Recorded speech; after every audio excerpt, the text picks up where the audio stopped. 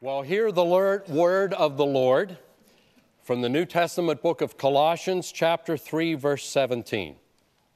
Whatever you do, in word or deed, do all, say those two words with me, do all in the name of the Lord Jesus, giving thanks through Him to God the Father. Today we're going to begin a series of messages that I've entitled Oriented to Jesus. Let's look to the Lord together in prayer. Father, in these coming moments, by your Spirit, enable me to do what I could never do on my own. Enable me to preach and teach your uncompromised truth with your uncompromising love. Father, I pray that you would prepare the soil of each of our hearts so that it would receive the seeds of truth and lead to a harvest of righteousness, wholeness, abundance in each of our lives, so that we might have seed left over to sow in the lives of other people who today are broken and desperately need Jesus. So for the welfare of your church, for the advance of your mission through the church, for the sake of those who need Jesus, instruct us through your word and prepare us to engage our culture with the good news of Christ. And we pray all of these things in Jesus' name. Amen and amen. And as we study God's word together this morning, may the Lord be with you. Today I want to begin a sincere attempt at addressing what is easily one of the most polarizing issues in society and in the church, the issue of homosexuality. It has led, sadly, to division within families, division between friends, division within churches, division among churches, as well as division within our society. Now, I'm aware that some might be thinking, Pastor, in a world that's so horribly disfigured by poverty, unrelenting, grinding poverty, in a world visited with so much violence, in a world beset with so much corruption, why are we going to spend several weeks looking at just one area of sexual morality, especially one that generally involves activity between consenting adults? Seems a bit misguided, Pastor. Well, obviously, I don't agree with that, or we wouldn't be launching into the series. And here are three reasons why I don't agree. First of all, Scripture is very, very clear that our sexual conduct matters greatly to God. And anything that matters to God should matter to us. There is far more to life than our sexual experience, but it is a very important part of who we are as God created us and God designed us. And remember, God isn't opposed to sexuality. He invented it. It was His idea. But He has spoken specifically about how sexuality is to be used to enhance our lives and the lives of a significant other partner rather than being indulged in for selfish purposes. So our sexual conduct matters greatly to God, and so it should matter to us. But secondly, the debate surrounding homosexuality is more than a debate about sexual morality. It's a debate about the authority of Scripture. That's the issue behind the issue. That's the more significant issue. That's the bigger issue, the authority of Scripture. It's not just about the bedroom, it's about the Bible. That's why the conduct of a single-digit percentage of the population garners so much attention. In many ways, I was thinking this past week that the emphasis upon gay rights is really a modern Tower of Babel. And by that I mean it has become the symbol of man's attempts to throw off the sovereignty of God and replace it with the sovereignty of man. It's all about ultimate authority and the authority of Scripture. And if the church, in the face of unrelenting demonic and social pressure, gives ground in this area by essentially abandoning the authority of Scripture or subjecting the interpretation of Scripture to culture rather than the Holy Spirit, we will find ourselves unintentionally complicit in idolatry.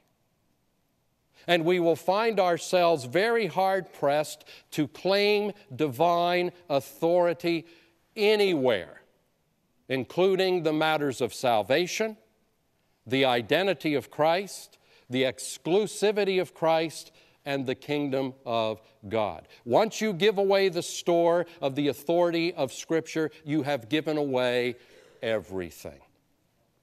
And there are lots of folks eager to give away the authority of Scripture today.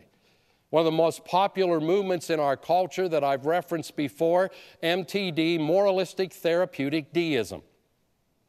It's the belief that there is a God and He somehow created us, but then He essentially walked away, leaving us with just 2 commandments: treat one another well and feel good about yourself. Now, that's not biblical faith. That's not what Jesus died to commence. That's not what Jesus died to make possible. And missing in moralistic therapeutic deism is the authority of Scripture. It's just essentially man replacing God. I said before, and I'll probably say it again, that in matters of morality, we either submit to God's Word as the final authority, or we make God small and ourselves large by determining our own way. There does come a point in life where if you're a believer, you have to say, you are God, I am created being, I obey you, I worship you, you set the agenda, not me. Third, God is on record that He's not willing that any should perish, that He wants to make all things new, that He wants to take the broken and make them whole again. He wants to take those who are in bondage and set them free. And He has instructed His church to declare His gospel to every people group and make disciples of all the nations. And in light of that, God's people must be equipped to offer a compassionate but uncompromised. And yes, honey, those 2 things can go together in the same sentence. A compassionate but uncompromised witness to those who are damaged by sin, including the sins of counterfeit sexuality. As we'll see in some of Paul's writings, homosexual increase is not the cause of decay in a culture. It's just the inevitable fruit of the spiritual decline of a culture. Wherever a culture declines spiritually and moves away from the authority of God to the authority of man, there is always an increase in counterfeit sexuality and sexual brokenness. And so in many respects, the increasing homosexuality that we see is an increasing victimhood in a culture that has continually turned its back and progressively turned its back on God and upon His Christ and upon His Word. You see, deeply embedded within each one of us is a God-given desire for wholeness and intimacy. It was meant to draw us to God and to one another in loving, righteous relationships. And if God is not filling that void, then something else will fill that void, including counterfeit sexuality, including homosexuality. So let me put it succinctly. Gays need the gospel. That's why we're talking about this. Gays need the gospel. And the way that we proclaim it to them will greatly shape and influence the way we proclaim it to many other groups of people in our increasingly secularized culture. You've got to witness differently today than you did in 1940. If you're still witnessing the way you did in the 50s, and a lot of you weren't here in the 50s, but those of you that were, if you're still witnessing the way you did in the 50s, you're just missing people left and right. There was a time when you could begin assuming that people believed that the Bible was God's revelation and that we ought to live our lives according to faith in God. Those assumptions are no longer in play. So to put it differently, if we don't learn how to witness effectively to the gay community, we're probably not going to witness effectively to any community. We're going to be left talking to ourselves when Jesus has entrusted us with His life-changing gospel. See, churches really struggle to witness where the gay community is concerned. Some compromise truth in the name of compassion, and others compromise compassion in the name of truth. The first tell the wounded that they're actually very well, which is spiritual malpractice.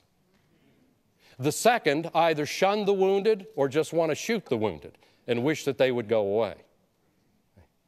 And both fall far short of the response that Jesus would want from us. In addition, many of you have friends and family members who are involved in the gay community or the gay lifestyle. And if your church can't help you relate to them with compassion and yet uncompromised truth, then we're not doing our job. We're failing you. So we want to put into your hands a biblical understanding and a biblical mindset that will help you to be an ambassador of good news to people who need to hear the good news. So what we believe about homosexuality, what we communicate, how we communicate it, has broad implications for the church. Now that being said, today we're not going to begin jumping into texts, but instead we're going to establish a context. Because if you just start grabbing verses out of Scripture, you can prove anything you want. People have been doing that for centuries. And I want to erect what I'm calling the framework of truth. The slide will show a house under construction, and I'm going to make 8 statements, and I want you to think of these 8 statements as framing up our discussion that will continue over the next several weeks.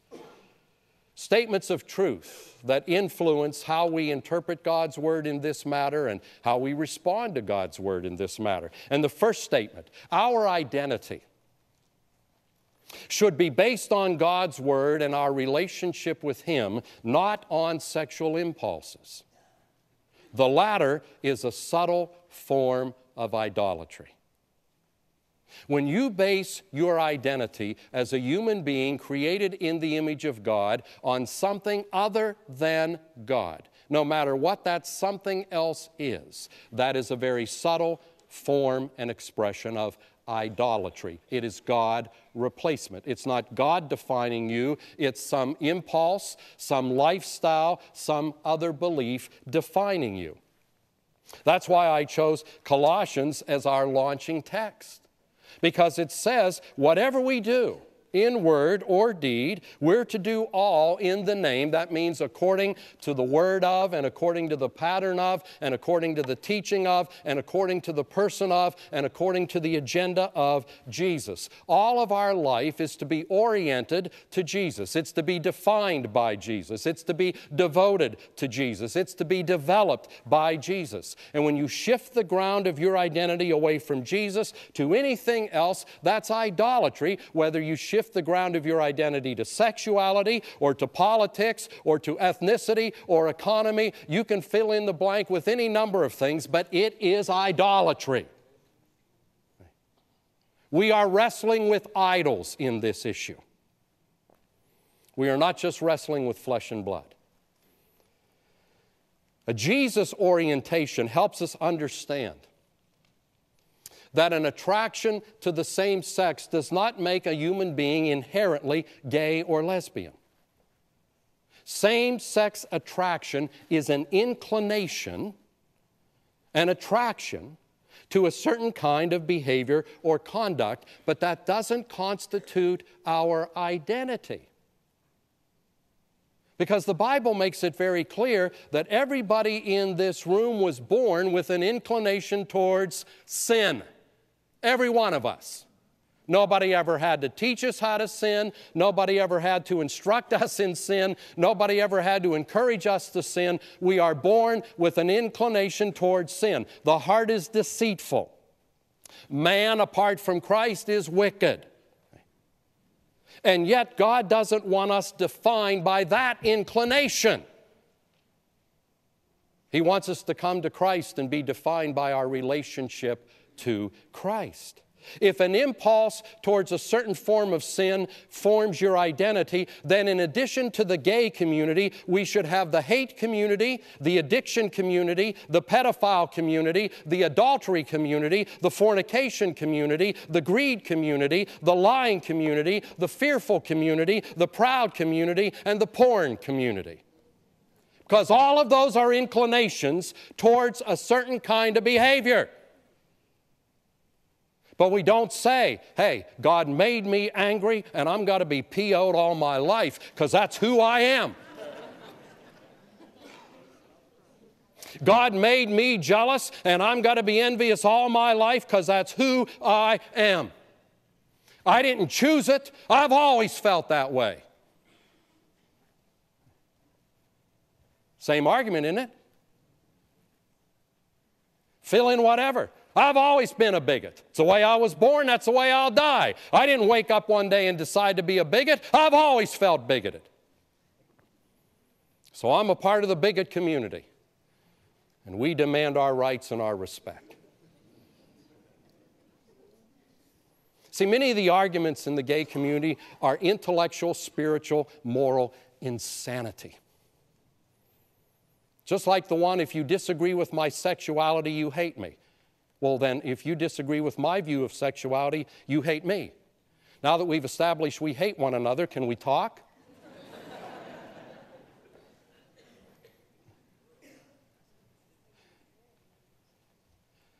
That's intellectual thuggery. If you disagree with me, you hate me.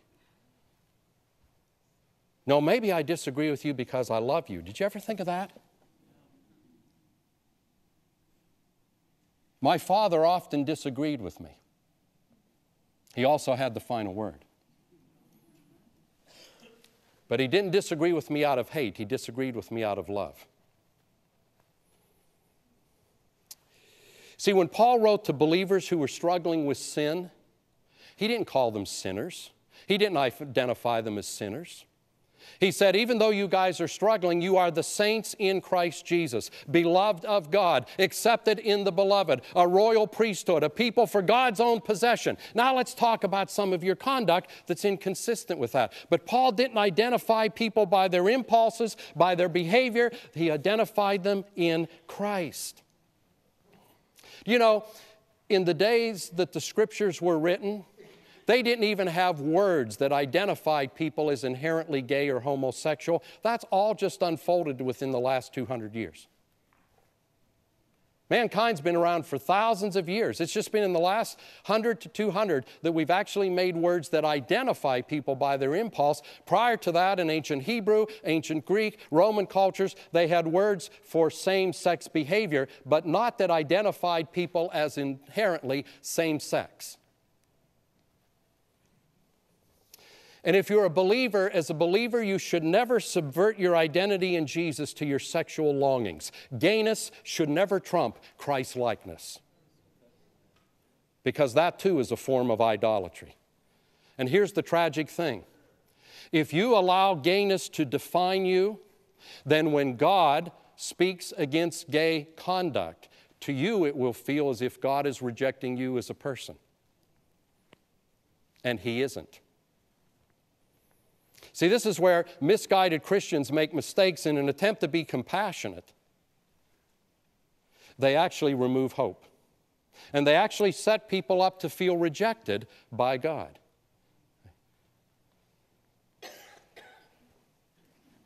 If we say you are inherently this and God rejects this kind of conduct, are we not saying God rejects you? But that's not the truth. God wants everyone to come to faith in Him. A second plank in the framework, and the rest will come more quickly, so relax. We must interpret our experience in light of Scripture, not Scripture in light of our experience. We're not to come to Scripture looking for an echo of what we already have determined we want to believe. We're to come to Scripture looking for God's revelation of what we ought to believe. There's a big difference. People impose their own agenda on Scripture all the time. And it has happened with this topic. People who begin with the erroneous assumption that a loving God could not condemn homosexual behavior come to the Scriptures, distort the Scriptures, twist the Scriptures, fail to do justice to the text, and come up with the conclusion it's all right in the sight of God as long as it's one partner and you live in faithfulness. But that's not what Scripture says, as we'll see. The Bible is as clear in English as it is in the Greek. And you can't do that kind of violence to the text. Third, we cannot be more compassionate than God, though we do try. See, and I think when we try, it's not about other people, it's about us. We try to be more compassionate than God so we can feel better about ourselves. But all attempts to be more compassionate than God only serve to increase human suffering. There's something very blasphemous about the idea that God, man, I hear what you say, but dude, you're just too hard on people. And so God, because you're too hard on people, I'm going to sand down the rough edges a little bit. I'm going to make you a little more kind and gentler, because I know that's how you'd like people to see you. Really.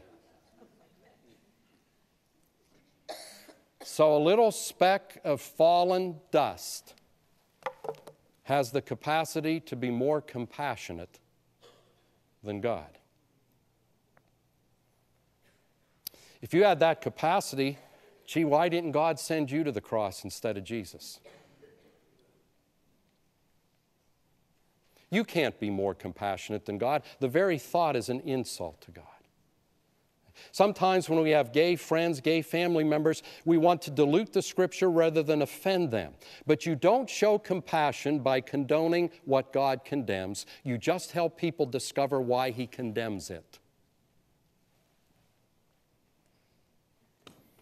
I don't want friends who nudge me towards my own spiritual ruin in the name of compassion, because frankly, I don't need friends like that. I don't need friends that move me towards error. I don't know what universe you define friendship as moving somebody towards destruction, but in this universe, moving somebody towards destruction is not friendship, it's betrayal of the highest order, even if you do it in God's name and in the name of sophistication, tolerance, and compassion. Jesus was a friend of sinners. He hung out with hookers and alcoholics and the bad crowd, but Jesus never played fast and loose with the Word of God. He would hang with anybody to try to show them the love of God, but He never played fast and loose with the Word of God. He never compromised. In fact, here's what He did that ticked so many people off. He said, you think you've been obeying this Scripture? Well, on the surface you have, but it goes a whole lot deeper than that. You have read, but I say to you. So let me ask you, are you more compassionate than Jesus? Should Jesus take compassion lessons from you? Come on, let's get real. Should Jesus take compassion lessons from you? But that's the clear implication. Unless, of course, you totally distort what Jesus said and what He said about Himself. But then that's not a real Jesus, that's a Jesus of your own imagination. And Jesus said, before I come, there will be many false Christs concocted in the minds and hearts of people. Fourth plank, we must not defend truth in ways that violate it, in anger, disrespect, or self-righteousness. Dr. Martin Luther King said, darkness doesn't drive out darkness, only light does that. We should never relate to people involved in the homosexual lifestyle in a disrespectful way, in an angry way, in a self-righteous way. You see, being a follower of Jesus doesn't mean I'm better than anybody. I'm not. It means I'm better than what I used to be. I'm not better than any human being, but I am better than what I used to be. And in the future, I'm got to be better yet, because He who began a good work in me has got to complete it. But I'm not better than anybody. Jesus rarely showed anger towards sinners. He saved His most scathing denouncements for religious people who erected barriers to faith. So if you engage in self-righteous indignation, you're putting yourself right in the sights for God's anger. Not a good place to be. Don't put that target on yourself. The fifth plank, God condemns homosexual conduct, not attraction. The latter constitutes temptation, and temptation isn't sin. As fallen human beings, even though we've been redeemed by the grace of God, we feel many inclinations towards behavior that is sinful. But feeling the inclination isn't a sin if you resist that because of your commitment to Christ. So if you're driving down the interstate and somebody cuts you off and you feel inclined to flip them the bird. Now, I know Christians don't do that. They're just saying one way, Jesus, and they happen to pick the wrong finger.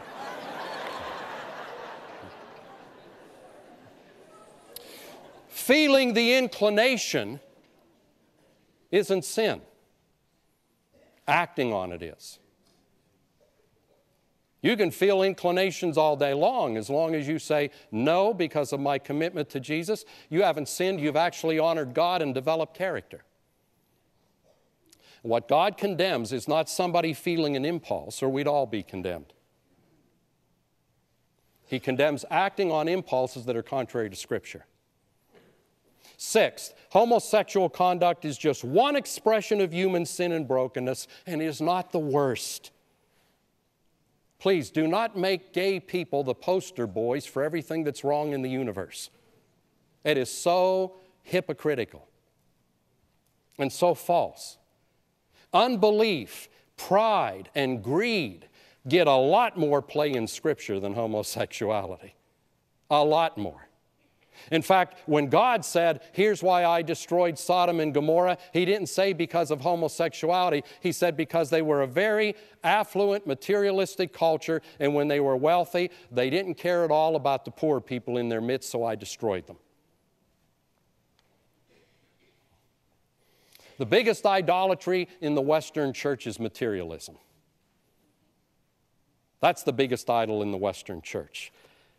And it is scandalous to rant and rave about homosexual sin as an abomination to God, while we excuse other sins that God also calls abominations, like pride, lying, stirring up dissension among believers, gossip, dishonest business practices, injustice, and failure to plead for the oppressed. God calls them abominations too. How come we don't hear more about them? Because it's so easy to feel smug picking on 6% of the population about things you've never battled with, while you lie to yourself about the things you battle with every day. And that approach smells in the nostrils of God. And any church that wants to engage in that will experience the wrath of God. Seventh, tolerance isn't the chief of virtues, love is. Our culture, always tolerance, as if that's the chief virtue. Well, first of all, this culture doesn't understand tolerance. If you understand tolerance, to be tolerant, you have to first be opposed to something. Otherwise, tolerance is a meaningless term. If you aren't opposed to anything, you're not tolerant. You're morally ambiguous. You have no boundaries in your life. To be tolerant, you have to first be opposed to something. But tolerance is not the chief of virtues. Jesus didn't say the law and the prophets can be summarized this way: tolerate God and your neighbor.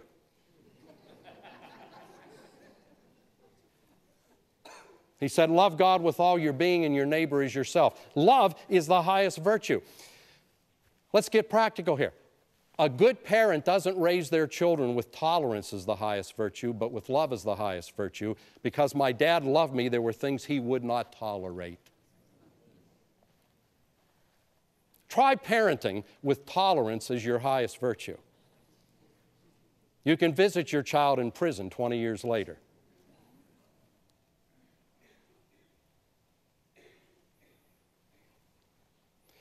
God is intolerant because God is love. And love will not tolerate that which destroys the one who is loved.